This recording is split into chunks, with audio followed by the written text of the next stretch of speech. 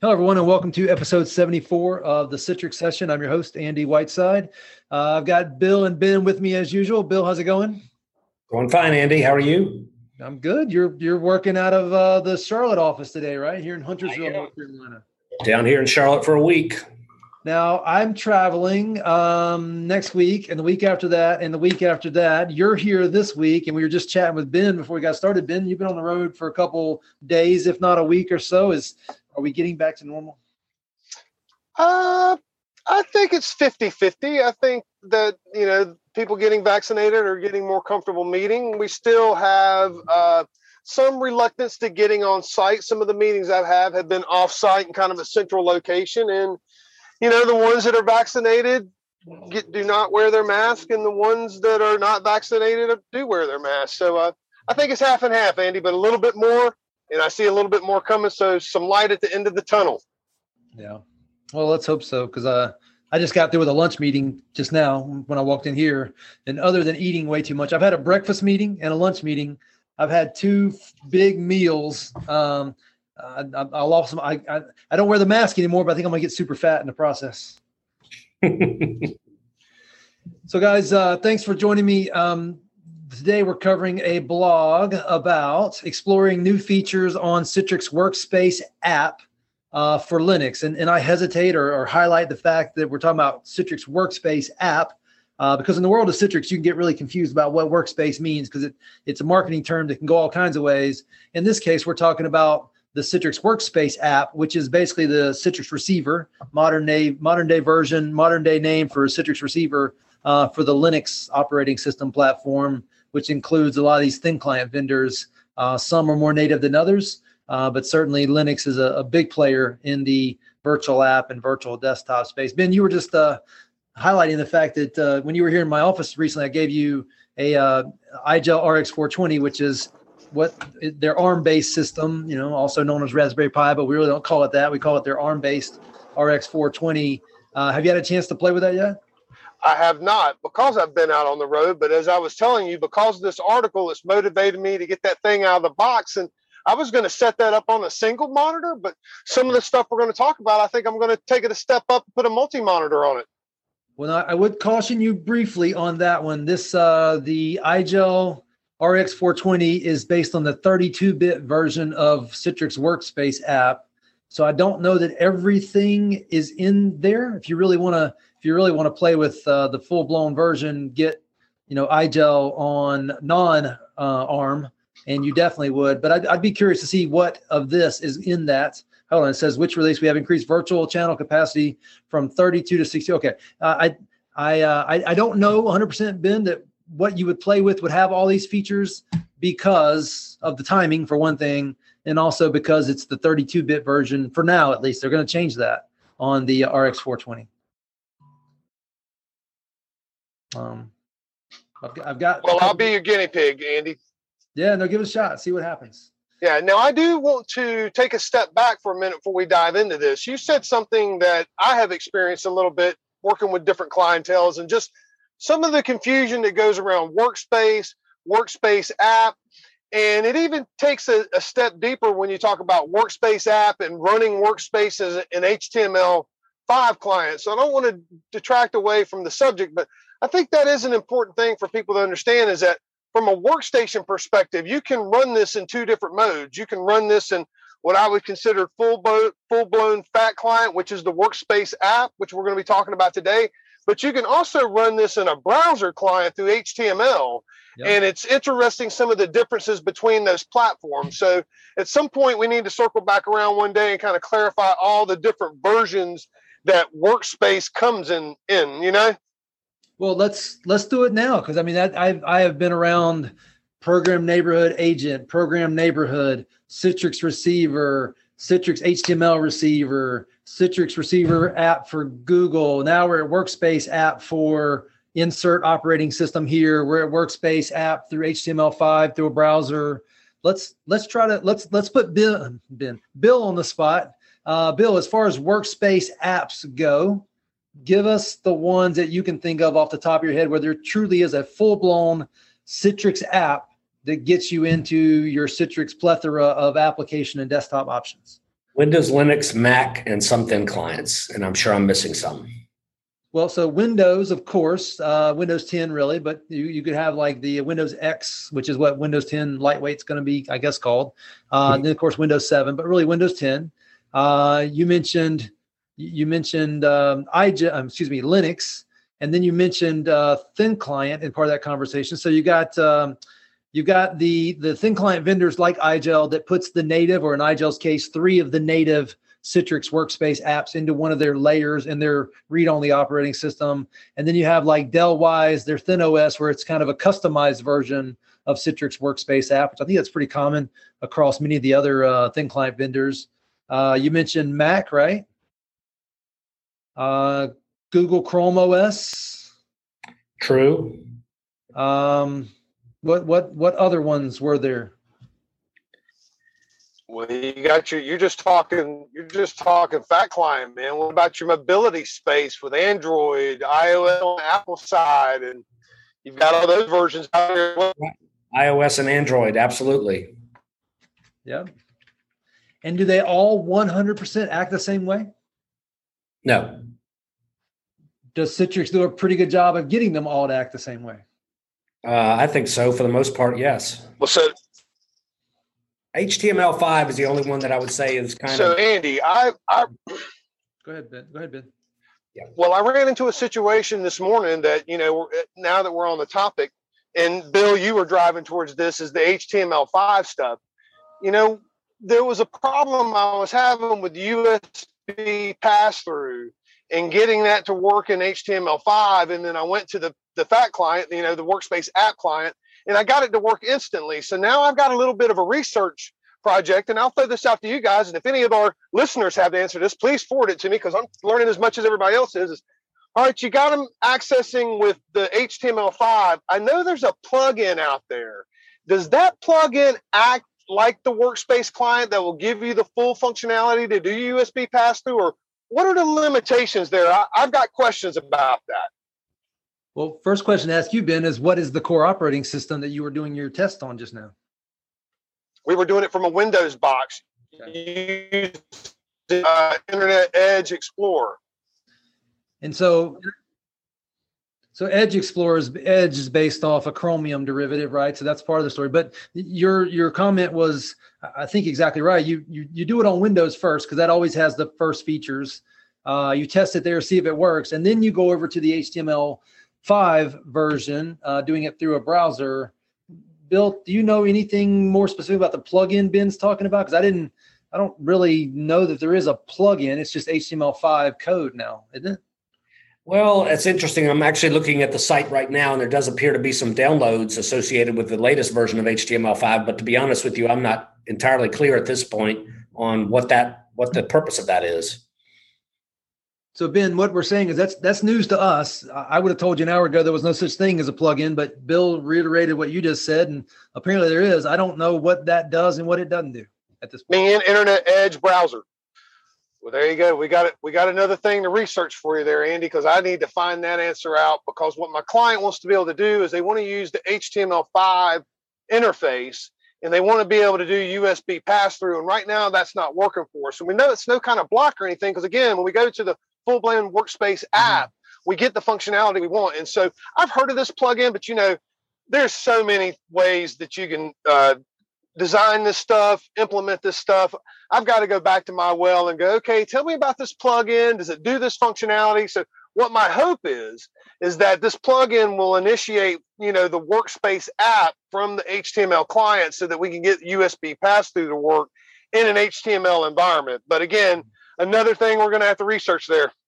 So Ben, I would like to ask you a question or two, actually, and challenge you on that. If you got to add a plugin, doesn't that break the whole model of doing it using the HTML5 to begin with natively? So Andy, what I don't know and what I want to find out is if you're contained in the HTML5 window and you don't really see any evidence of the full-blown app being launched, yeah, I could see where this customer might want to disguise it all in an HTML front end. But I don't know. I mean, if it launches a workspace app window and now you're working between an HTML5 client and the workspace app client, I mean, you got a point there, but again, I've got to investigate this. When I got with the customer this morning, I was like, we just tested everything on Friday. What's the problem? And then she got in and she showed me that she was working from the HTML version. I was like, oh, okay, well, this is different. And so those are some of the things I need to kind of come back and see. So I'll be labbing this up soon and I'll be ready to report back to you guys. Or again, if some of our listeners have answers to this, please send it to us because we've got questions. We need some answers. Well, and Ben, I want to do something real quick. I want to make sure people know that when they have the Workspace app installed and they go to a browser, but it actually launches the Workspace app, that's not really using the browser. That's using the browser to get there, but then you're launching it through the Workspace app. A lot of people confuse that with the HTML5. It's when you actually launch the app or desktop resource and it launches within the browser itself, and the receiver code or Workspace code is delivered to the browser, and the browser renders it. That's when we're really talking about HTML5. Right. I'm often concerned because people will think that just because they started the process through a browser means they're using a browser, and that's really not using HTML5. That's just using that to launch the Citrix Workspace app. That's correct. Now, how you can tell the difference is if it's running in true HTML5, like what this customer did this morning is she came in through the browser interface, she hit her desktop, and her desktop opened in another tab.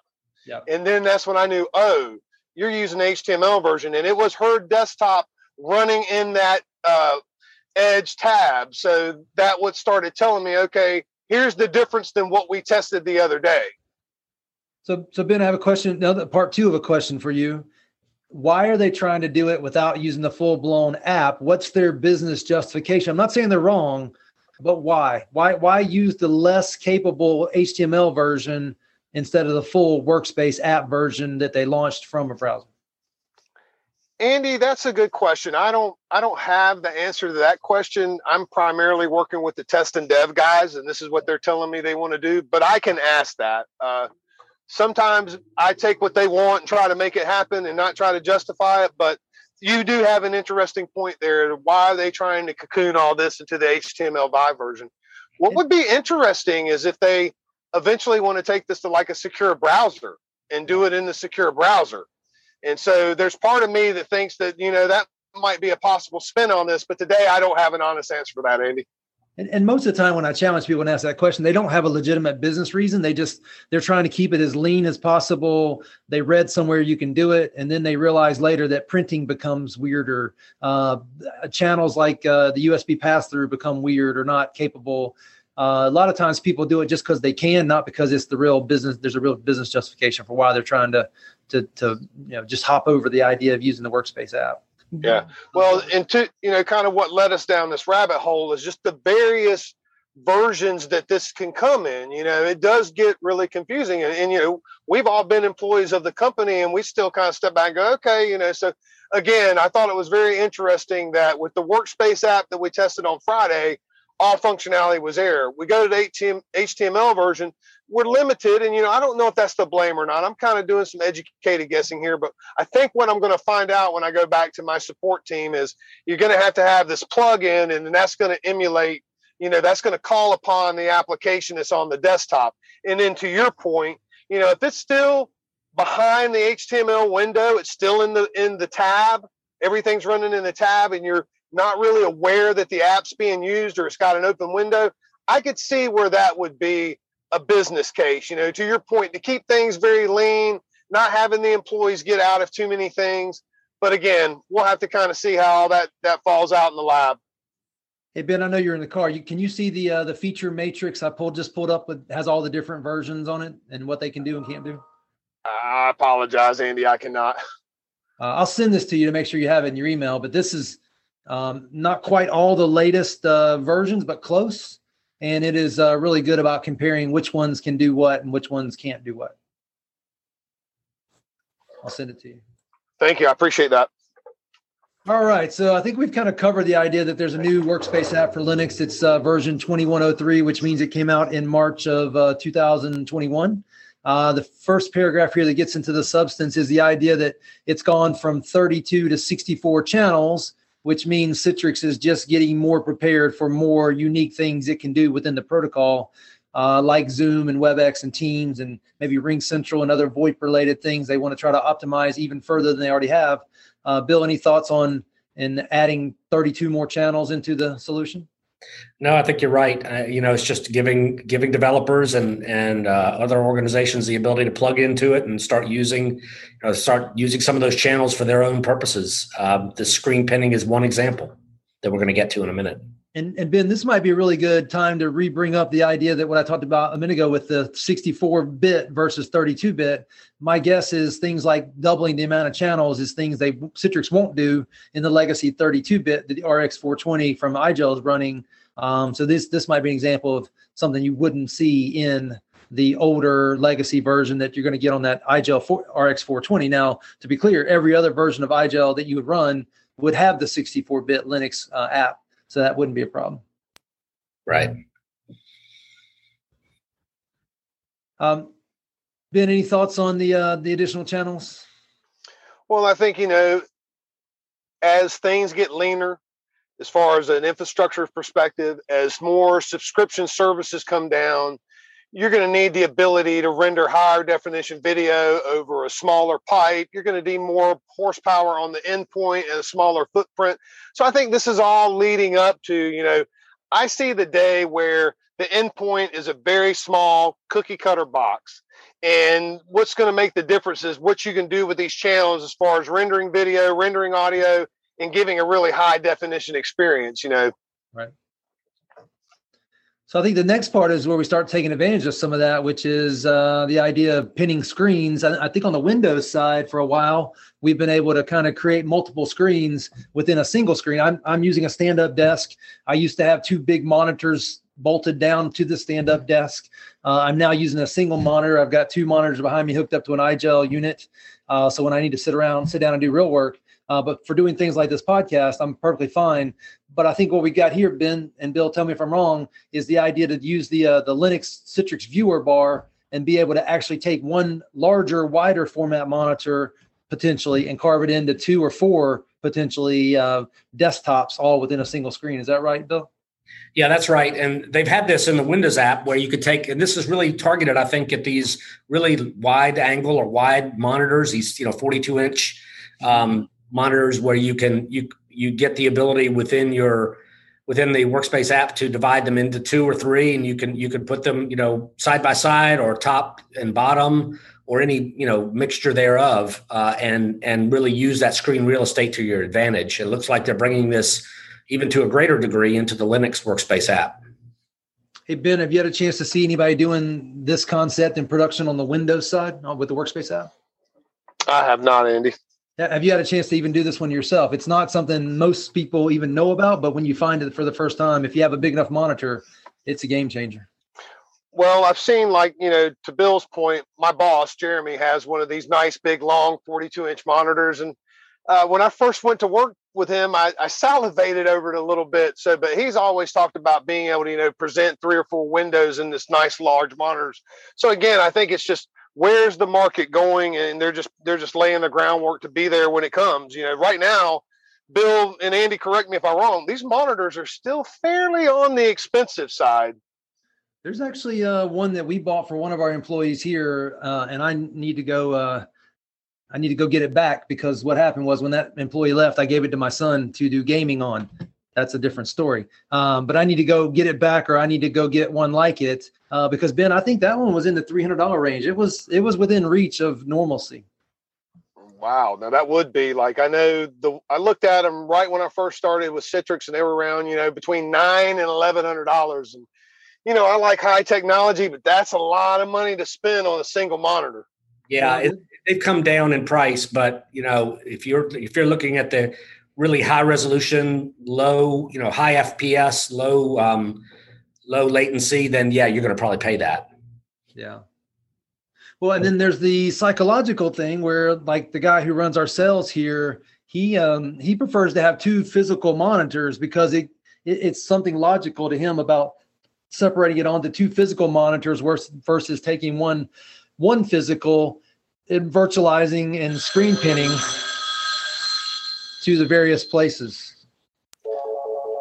Andy, I would have to let him sit down with it for about an hour and see if he had that same opinion. I mean, has he spent any time working on that type of monitor? He has not. He has not. I'd be curious to see whether he could get flipped to this different concept. I don't know. I mean, I've had a couple of friends of mine show me theirs, and it literally is like, you're encased. I mean, it is a neat experience, and I have salivated them over a long time. And you guys got me curious. I'm going to be going home and seeing what the latest prices of them are. But yeah, I mean, it's nice, man. It'd be hard to say you could not go to that format because it literally looks like a double monitor. What I like about it is you got the bevel out of the way. You don't have that line that goes down the center, and you've got options. If you want to be one big monitor because you're doing some type of multimedia, you can. If you want to be split monitors, you can. I think Jeremy has his up to like 3 different splits. So he's getting 3 different screens. Well, the big win for me is the ability to have one base that I can now put on my stand-up desk, and it can go up and down with me. Taking 2 monitors, I had to literally take C-clamps and bolt them down so that it wouldn't fall off whenever I would try to raise my desk. Oh, it's the little things, isn't it, Andy? Oh yeah, first world problems. So guys, what else was it in this document where they talked about enhancements to the Linux app? I think Ben and Bill, was there anything else that caught your eye in terms of this blog, or is there any other topics that you know about related to the Workspace app for Linux that we want to bring up? I think the only other one was the inclusion of the app protection feature in what looks like experimental mode. And that's that, I believe app protection, if my memory serves me, Andy, is that whole concept of screenshotting and watermarking and those type key logging and those types of things. Yeah, I got to tell you guys a story. We moved to app protection here at Xentegra, and I was doing a demo the other day on my Windows laptop, and I had app protection turned on, and I had Teams going, a Teams meeting. And because Trevor on our team had locked it down, I went to show app protection in use, and I couldn't because app protection kicked in and it wouldn't let the people see my demo because the screen sharing piece was in play. It took me a few minutes to say, hey, what's broken? And like, oh, this isn't broken. That's how it's supposed to work. But I think you were demoing it. Is the idea that now that applies to the Linux world too. So if I were to go to do this with this particular version of the Workspace app on one of my iGel units, I'd have a similar type of negative result, but it would be intentionally negative result. Well, Andy, you didn't realize you were demoing it at the time. I was demoing. So it I'm sure that at that moment when you realized what was going on, that was pretty impactful to your customer because your customer's going, wow, he's getting caught by his own technology. You used to say it to me a long time ago. You were eating your own dog food, my friend. Mm-hmm. Yeah, I was. I just hope this was a kind of a newer Citrix customer. So I was showing them this very, very advanced feature. I was really just trying to show them basics between VDI and Workspace app, micro apps, and then the app protection kicked in. So it might have actually bit me on the backside in this case, but if they were seeing it for what it really was, they should have seen that as a positive for sure. So, I've discovered something, and Bill, I'd be interested to hear your comments on this. This is not something that a lot of existing Citrix customers know about, and they're relatively amazed when they hear that we can do this. And this brings a lot of value to organizations because you're now saying to organizations, we can help you with key logging, anti-screen scraping, and that's huge. I mean, that's a huge security benefit to have in the product. Yeah, I would agree with you, Ben. I don't know that customers really know it that well or understand it. And it really comes down to making sure that we get the message out somehow through this or other means. Yeah, it's a good product. And, it just amazes me when I'm talking to people and I start talking to them about what we can do. They're shocked. They're looking at other products to do that. And I'm like, no, it's baked into our product. Here's how we use it. And here's how it's available to you. So Ben, here's a question for you. You've been a Citrix customer for longer than you've been a Citrix employee. Did you think of Citrix as a security play when you were a Citrix customer?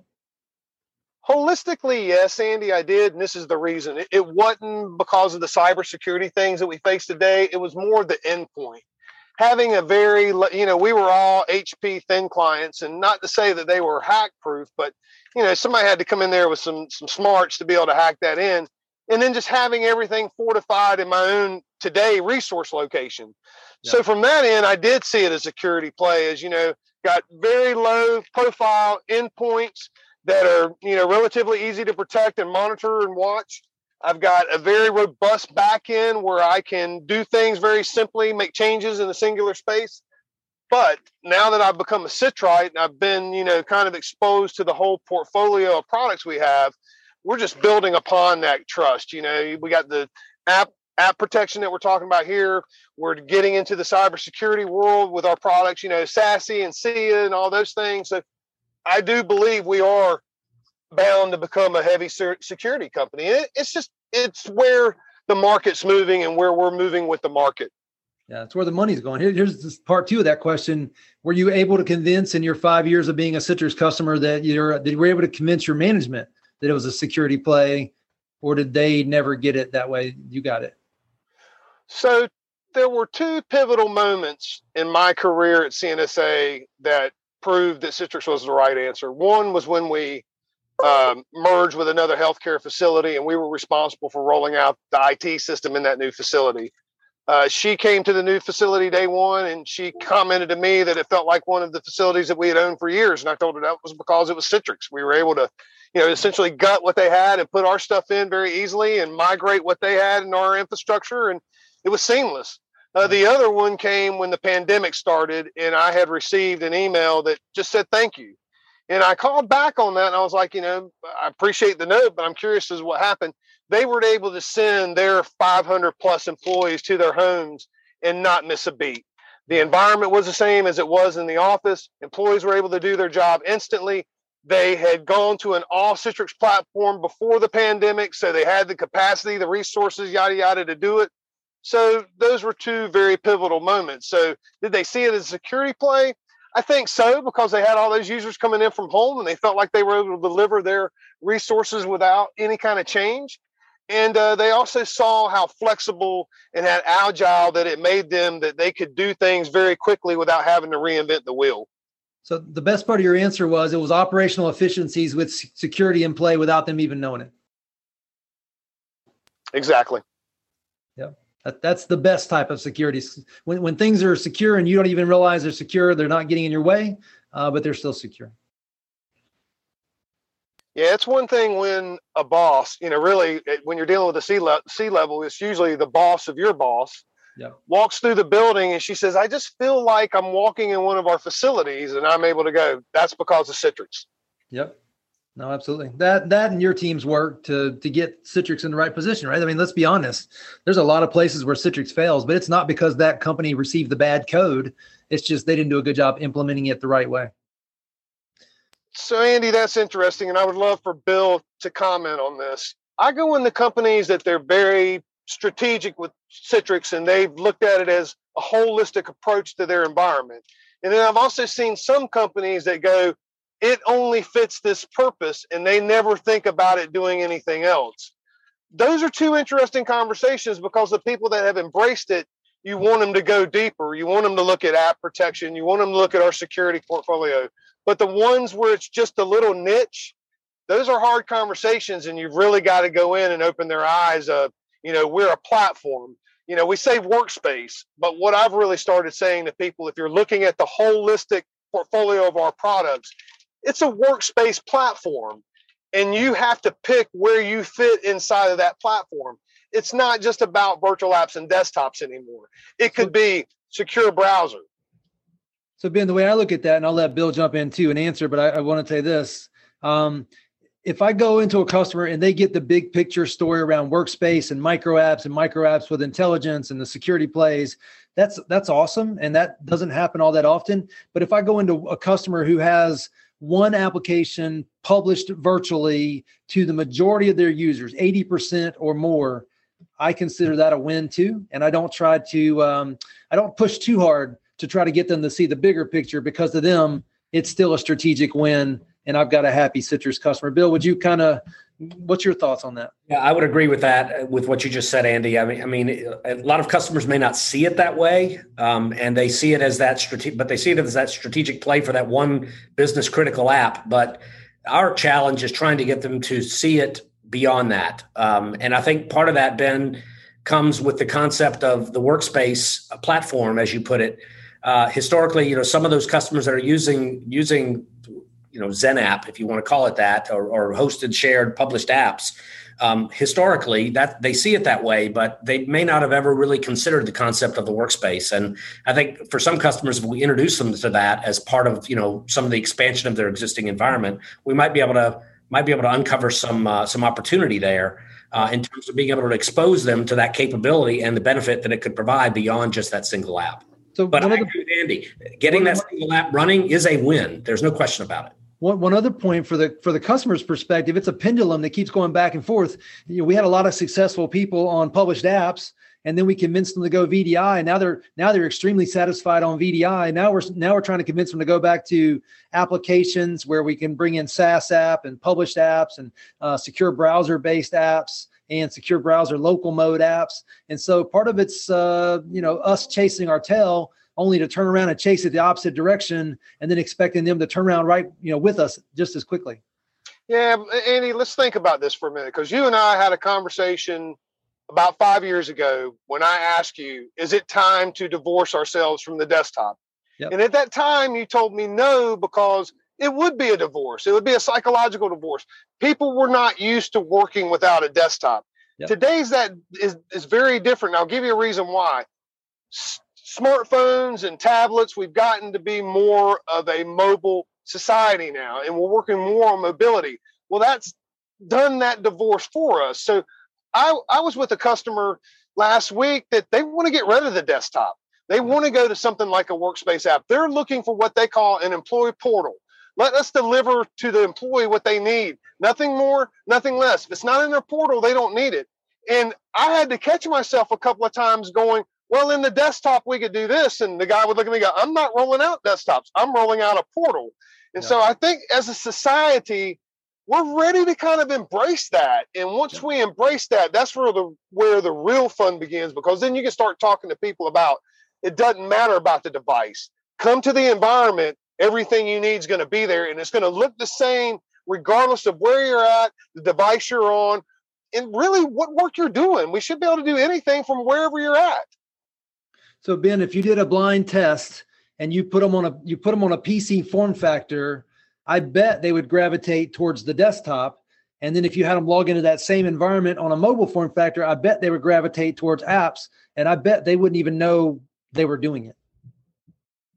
Well, see, Andy, this is where we were talking before I left CNSA about going to flat screen TVs in the exam rooms and going to little iGel boxes. Yep.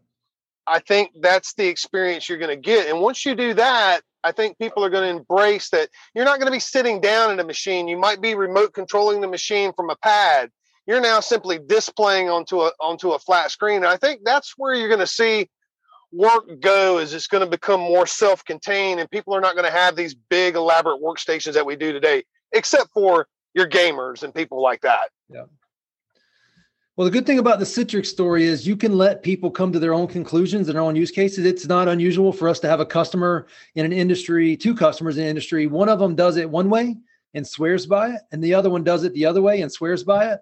And you know what? At the end of the day, going back to my previous statement, if 80% or more of their users use a Citrix type technology strategically all day, every day, I'm not going to argue with them. I'm going to let them, I'm going to educate them like we're doing here, and then let them come to their own conclusions about what's the right use case for their organization. Well, we've always said this, I'm in a situation right now where networking is killing me. It's not a Citrix problem. It's something in the networking, but of course it's presenting itself in a Citrix session. Yep. And what I worry is that the customer will go to another solution, but what they will find is that they'll have a similar experience in that other solution, because the problem is somewhere in the networking of the solution. And that's where it gets really tough. And I just look at some of our networking engineers and go, we've got to prove this. I mean, we've got to come up with, data that shows them that this is the problem. Yep. Hey, Ben, do you drive a decent car? I drive a Toyota Highlander, my friend. And how does it do on I-77 when traffic's completely stopped? Just sit still, jammed up. It doesn't help. You could have the best car on the planet, and if the roads are bad, whether they're jammed up or broken or slowed down or what have you. Yeah, without the network, that those those bits and bytes that normally would go across that little cable to the monitor now has to go across the network, and we're all in trouble. But I mean, Citrix has done an amazing job of helping it be efficient and resilient. But if it disappears on us, disconnects on us, what have you, we're in trouble. Now, on that note, networking across all of our industries has gotten infinitely better than it was even 2 and 3 years ago. Yeah. That's been a huge enabler. I tell people all the time, the number one thing that's helping a technology like Citrix move forward is actually better networking, in addition to all the work that Citrix and others are doing. Higher speeds, lower latency. Yeah. Well, guys, I think we've reached the end of this particular topic. I appreciate you guys joining. It's always fun just to kind of chat and banter through some of this stuff, right? And that's the thing I would tell you about, being a Citrix partner is we're not always going to agree on every single item, but with the good lively debate on what's what in this space is one of the reasons why we do this podcast. Ben, anything else on your side before we let you go? Uh-oh.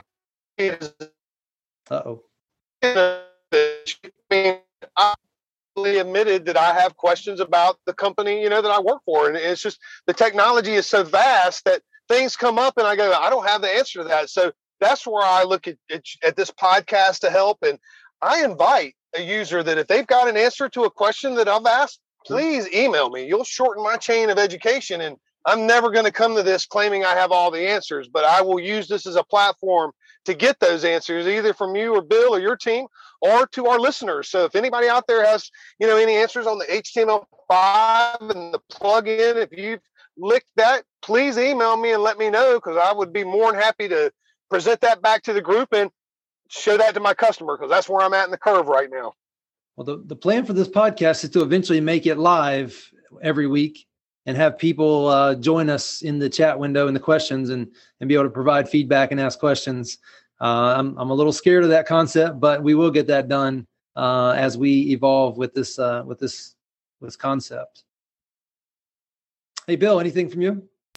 No, just a good information, a great back and forth conversation today. So no, I don't really have anything else to add.